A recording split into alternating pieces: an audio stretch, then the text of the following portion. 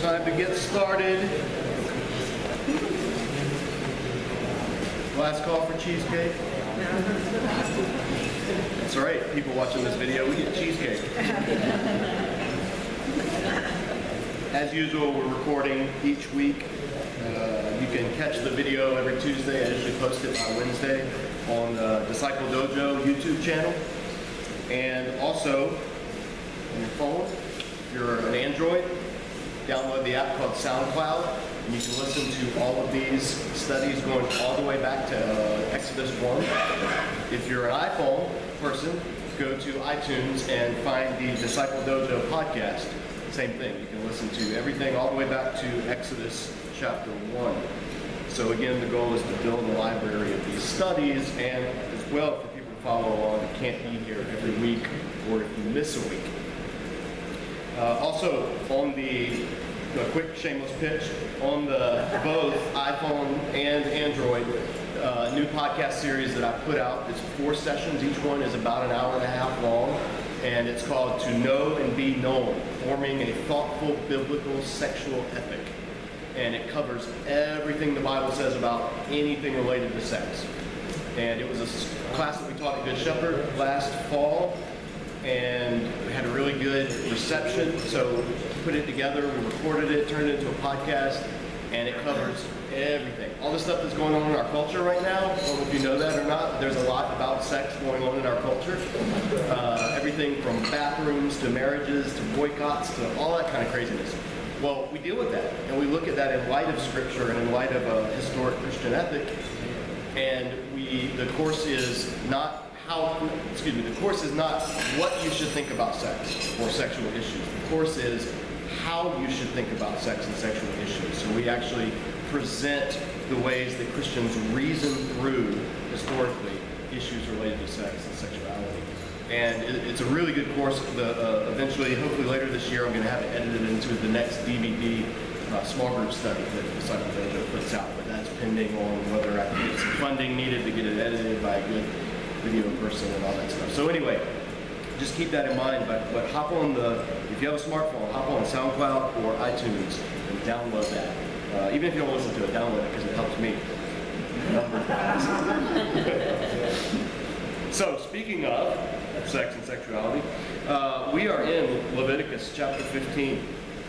This is the final section, the final chapter dealing with laws of cleanness and uncleanness in Leviticus. So if you've been with us, Leviticus deals with this section, 12 through 15, is God giving the people guidance for how they are going to approach the tabernacle and how they're going to keep what is common from coming into contact with what is holy in a way that in some way defames or denigrates God's presence in their midst. This is the key. God is giving them instructions on how to be a holy, worshiping people. He's not giving them axioms for all humankind for all time. And that's the mistake that some people read when they start Leviticus, is they say, oh, these are God's laws for everyone. No, these were God's laws to Israel in the Mosaic covenant made at Mount Sinai that govern how Israel can or cannot approach God in worship in the tabernacle. That is super important to keep in mind, and this section will end with a re-emphasis of that. Because if you don't keep that in mind, then you're going to lose your bearings when you come to a chapter like this and you just think, oh, this is another weird ancient Near East culture that has their weird rituals and their taboos and things like that. It's not about that. We've seen it. Hopefully you've seen it if you've been here over the past, since the beginning of the year, that God is teaching them, I'm going to dwell in your midst. I'm pitching my tent among your tents. And for you to have access to my tent, there are some things that are put in place. Because my tent among your tents is an object lesson for you. It's a big visual illustration that's going to serve for you and for generations of people to come. And it's all going to be pointing towards the future plans that I have that will fulfill the promises I made back to your ancestor Abraham, that will fulfill the promises I made back to his ancestor Eve, that the seed of the woman would crush the head of the serpent. and that to Abraham it would happen through his offspring, and that to Israel, as part of his offspring, you will be the national vehicle through which I draw the nations back to me, and you'll do that by teaching them about me and who I am. So all of Leviticus is concerned with showing that. With this is how you're going to embody, as a people, in every aspect of your society, my holiness, and what it means to worship me. Because Israel's goal was to teach the nations what worship of the one true God consisted of for them in their covenant setting. And that in turn would get the nations' attention and get them questioning, at the very least, or wondering what people has a God like this? What kind of God dwells among his people in this way? What kind of God has a temple with no idol in the middle? The kind of God who the idol is man and woman created in his image. The type of God whose temple is a microcosm of the entire universe. The type of God who goes with his people where they go and is not bound by geography like all the other gods of the surrounding cultures. So Israel Israel as a people is an object lesson for the surrounding peoples. You can't forget that. You cannot forget that, or you'll go off track when you start to read and study Leviticus and the rest of the Torah. When you start to go off track when you try to pull a verse here and a verse there and use this as a proof text, and this is what God's like, and it's a whole picture. It's a cohesive story. So we have to read it as such, and this chapter is the final chapter that deals, so the artistry of Leviticus is amazing. I mean, it's just amazing. It's a never-ending literary artistry in this book that I keep finding new things, and others find new things all the time in terms of balance and symmetry and structure. But Leviticus, this section, 12 through 15, it starts and it addresses issues of purity and issues of like what kind of foods you can eat, what you can take into your body that would render you clean or unclean. And then it goes on to what can happen with your body or your housing or your garments that can render them unclean. And then it's going to end, this section is going to end with what comes out of your body, which can render you unclean. And all of this plays on what Jesus will pick up later on in the New Testament when he talks about what goes in and what comes out and how those things affect your holiness and your cleanliness. And Jesus will take it and introduce a major change in salvation history with his words on the subject. But this section is, we've seen in the previous sections too, things that symbolize death are to be kept away from the tabernacle. Because the tabernacle is the embodiment of God, and he is the author of all life.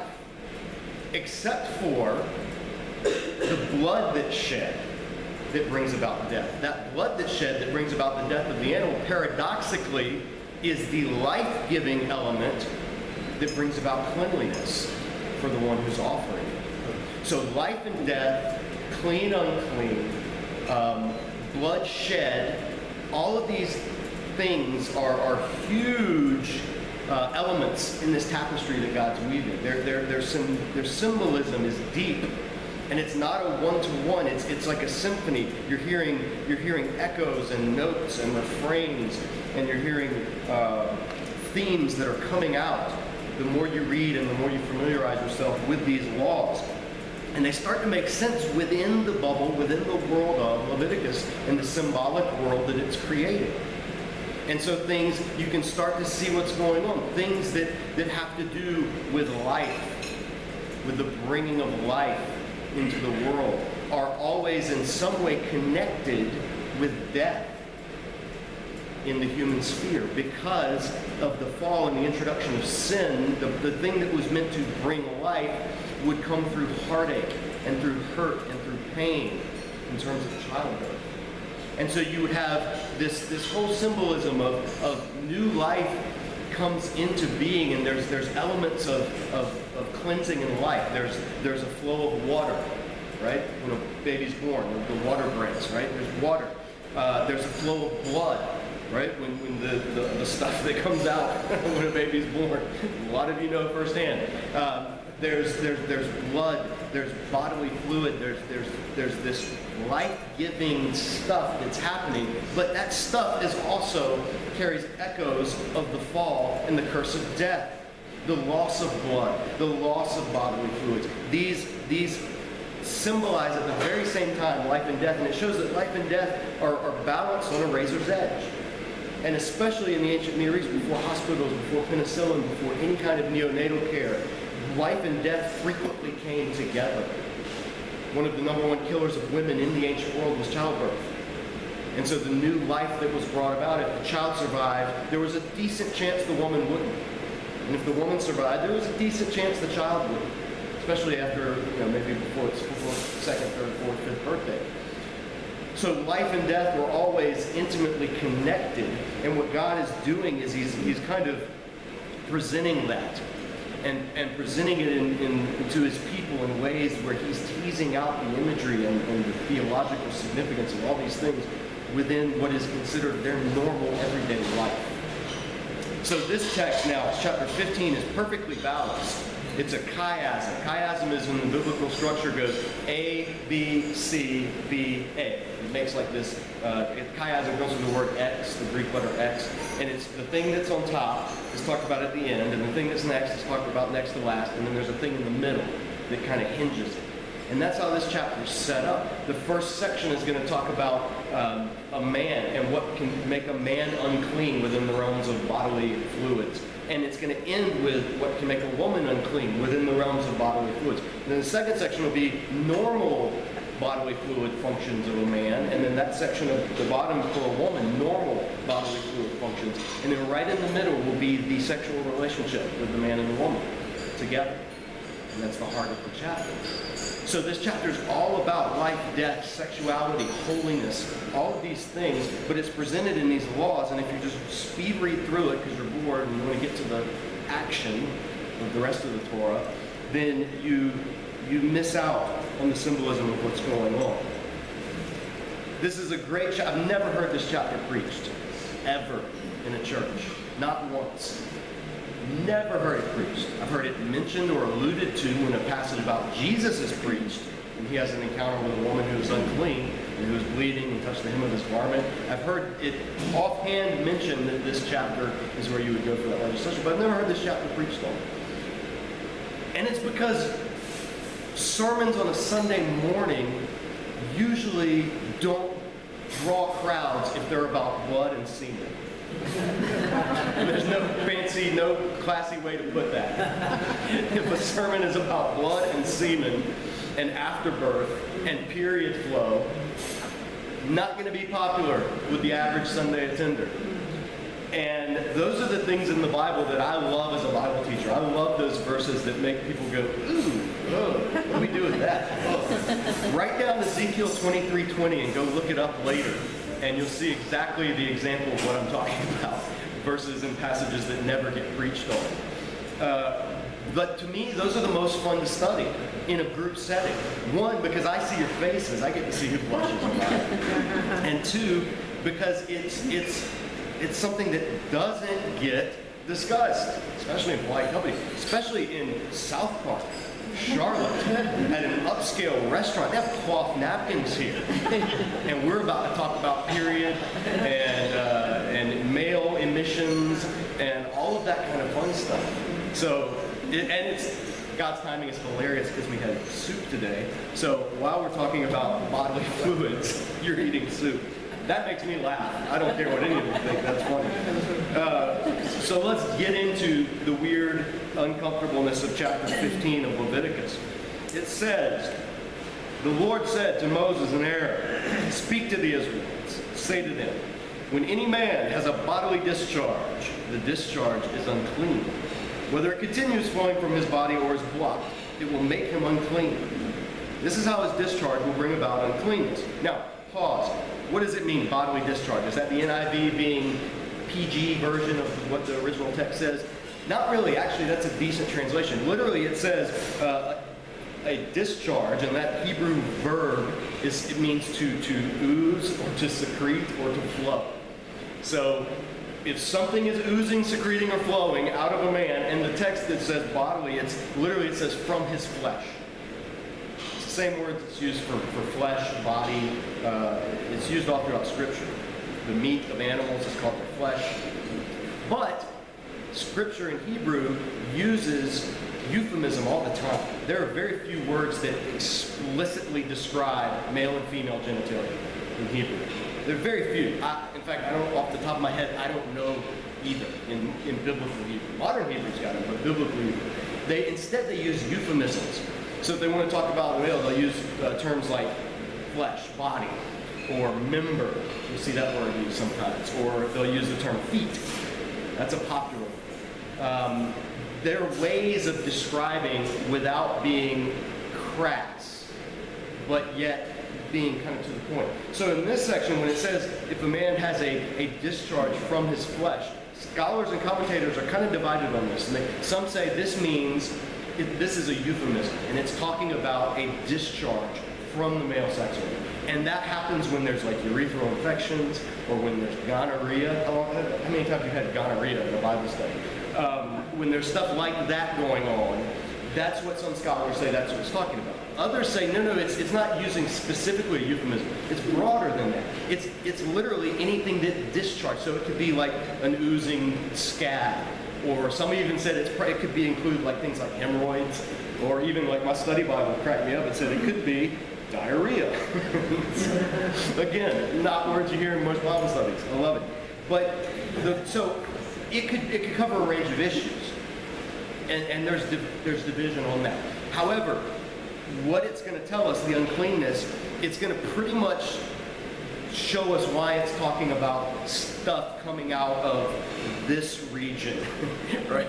This region here, because of how it makes stuff unclean. Look, it says any bed the man with a discharge lies on will be unclean. Anything he sits on will be unclean. Whoever touches his bed must wash his clothes and bathe with water, and he will be unclean till evening. Whoever sits on anything that the man with a discharge sat on must wash his clothes and bathe with water, and will be unclean till evening. Whoever touches the man who has a discharge must wash his clothes, bathe with water, and he will be unclean till evening. This is this pattern. This is the uncleanness is. It doesn't involve a sacrifice. It doesn't involve like previous things that make unclean, where you have to do this thing at the priest. It's just if you encounter this, because this is a common thing, whatever it is, it's not like the leprosy in the earlier chapters that we looked at, the skin diseases. It's more common than that. This is something that affects regularly in Israel. So the uncleanness that's involved is just wash and don't go to the tabernacle until after evening. In other words, that's it. That's the penalty. You're not kicked out of the camp. You're not morally stricken. You're not committing any sin. Again, what's the purpose? Keep this stuff, this everyday life stuff that makes you unclean, away from the precinct of God's presence in the tabernacle. And so the penalty is the quote penalty. It's not even really a penalty. It's just, and of course, if you're touching somebody that's got discharge, why wouldn't you want to wash? Right? That's just common knowledge. You would want to clean up. If you're dealing with someone who's dying, a lot of people have talked about this. When you're dying, and back in the ancient days, when you care for an elder or care for someone who's they've become whatever, incontinent, or they're drooling, or they've got all this. I mean, it's just, people can be gross when we're sick. It's just how it is. And caring for people, if any nurses are here, they can tell you firsthand, you're going to deal with a lot of bodily fluids. You're going to get stuff on you that's just normal. Well, this would apply then. Back in the ancient world, there would be caregivers, and instead of having to just send the sick person out to the camp to die outside, no, you could continue to care for them. You could continue to serve them. The penalty was, you'd have to be unclean for that day. You'd have to wash, and then the next day you could present your sacrifices, and then you could go back and care for the person in need. So it's this balancing act that's God's doing. It makes you unclean, but it doesn't make you an outcast. All right?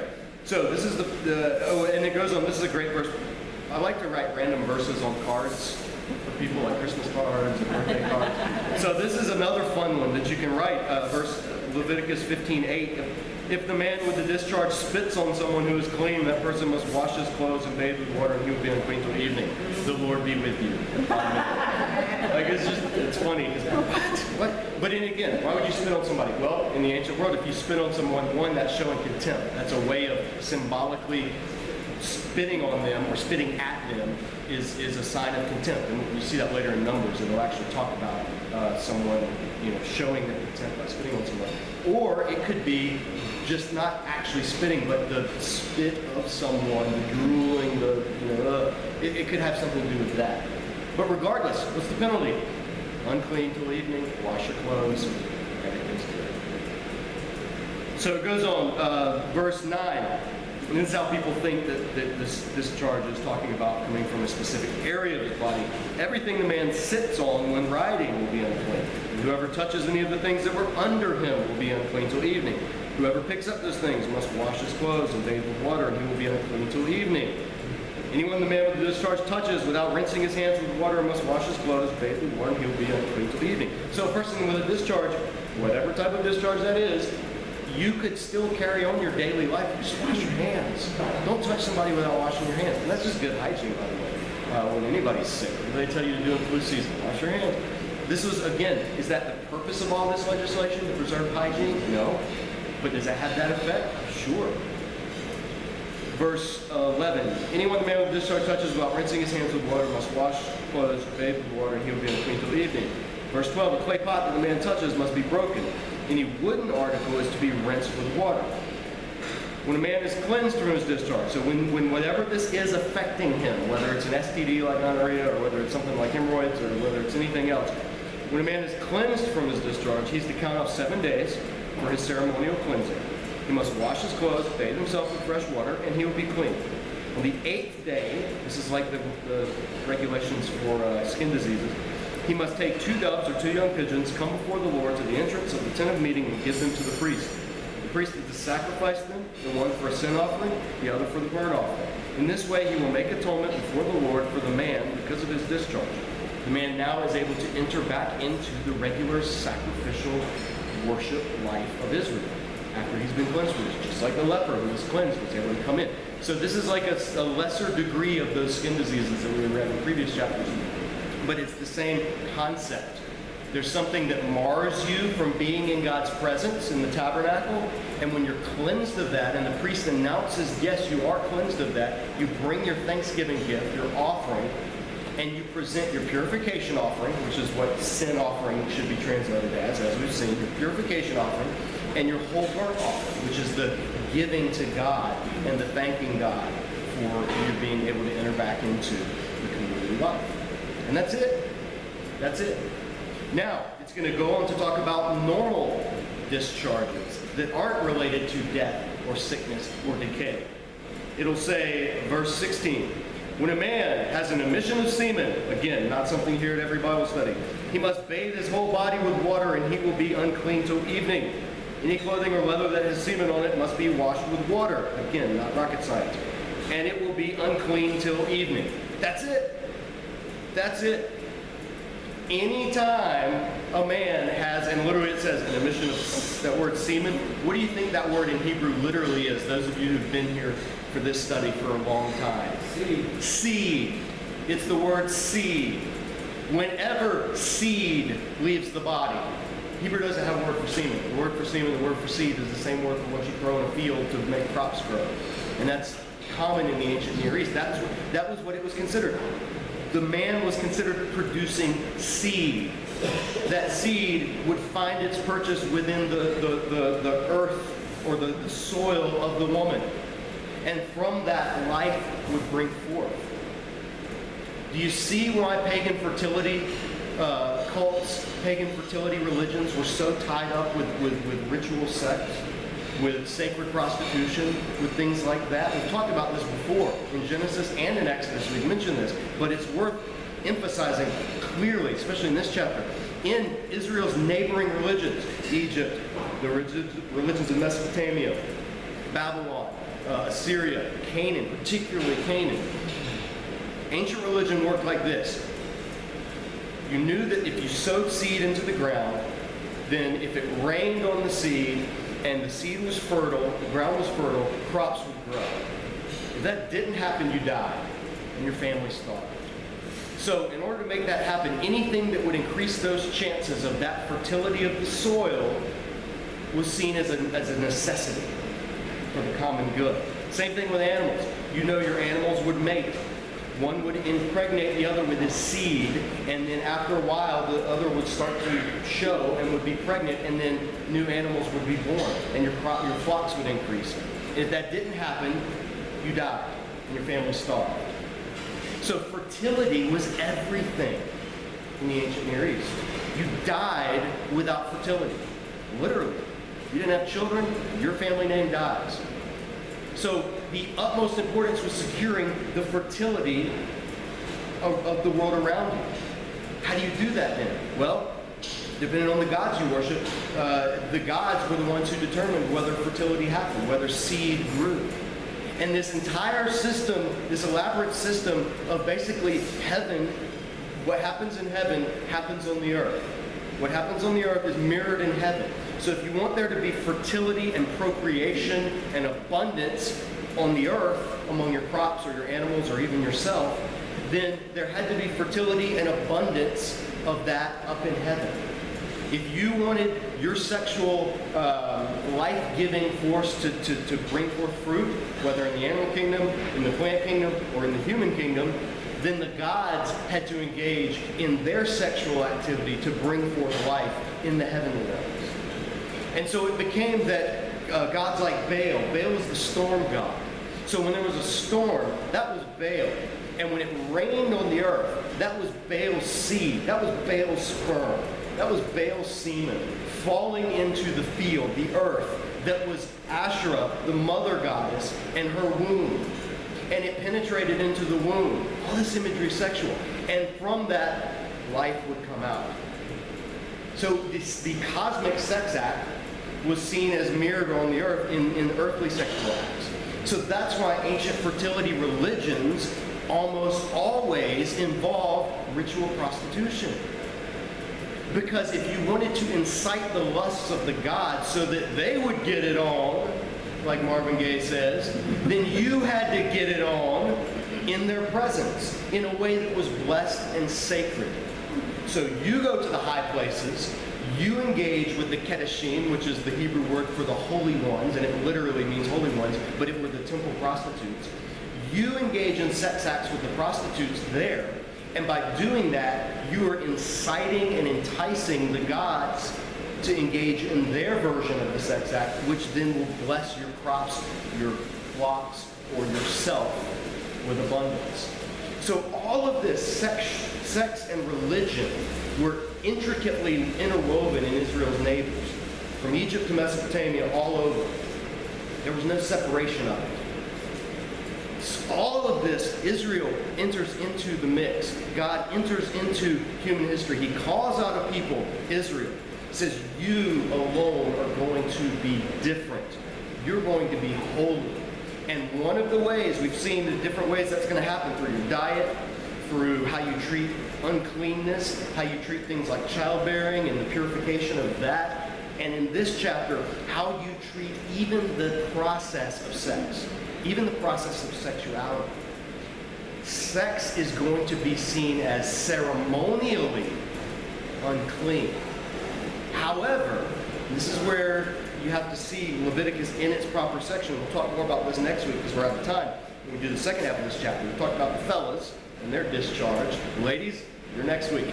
But we're going to see that the sex act is what God wants for people. What was the first command he gave in the garden? Be fruitful and multiply. That is a command to have lots of sex and lots of babies, literally. The sex act was seen as how the covenant would carry on. It would carry on to your seed, your offspring, your descendants. And so now we come to Leviticus, and you would expect God to incorporate the sex act into Israel's worship. And he does the exact opposite. He says this is going to be, the act of a man and a woman sleeping together is what God intended. It's a good thing. He loves it. He's going to give a whole book of the Bible about it called Song of Songs. It's great, but it is not ever to be confused or intertwined with worship of the Holy God. Because God is not moved in any way to bless people through their sexual acts. That does not stir up his lust. That does not entice God to bring fertility like it does with Baal or Asherah or any of the other gods of the ancient Near East. It is to be kept out of the realm of the tabernacle. And even later in the regulations for Israel's army, before they go into battle, they're going to refrain from sex before they go into battle, because for Israel, battle was holy action because God was the one leading the armies. So even in that, there's going to be this separation between the good thing called sex and the good thing involving emissions of seed, and, as we'll see next week, the good thing involving the monthly flow of a woman's normal menstrual cycle. All of these things that symbolize both life and death at the same time, they're separate from the tabernacle, from God's presence. But we're out of time, so next week, come back and again get ready to squirm and be uncomfortable. See you then.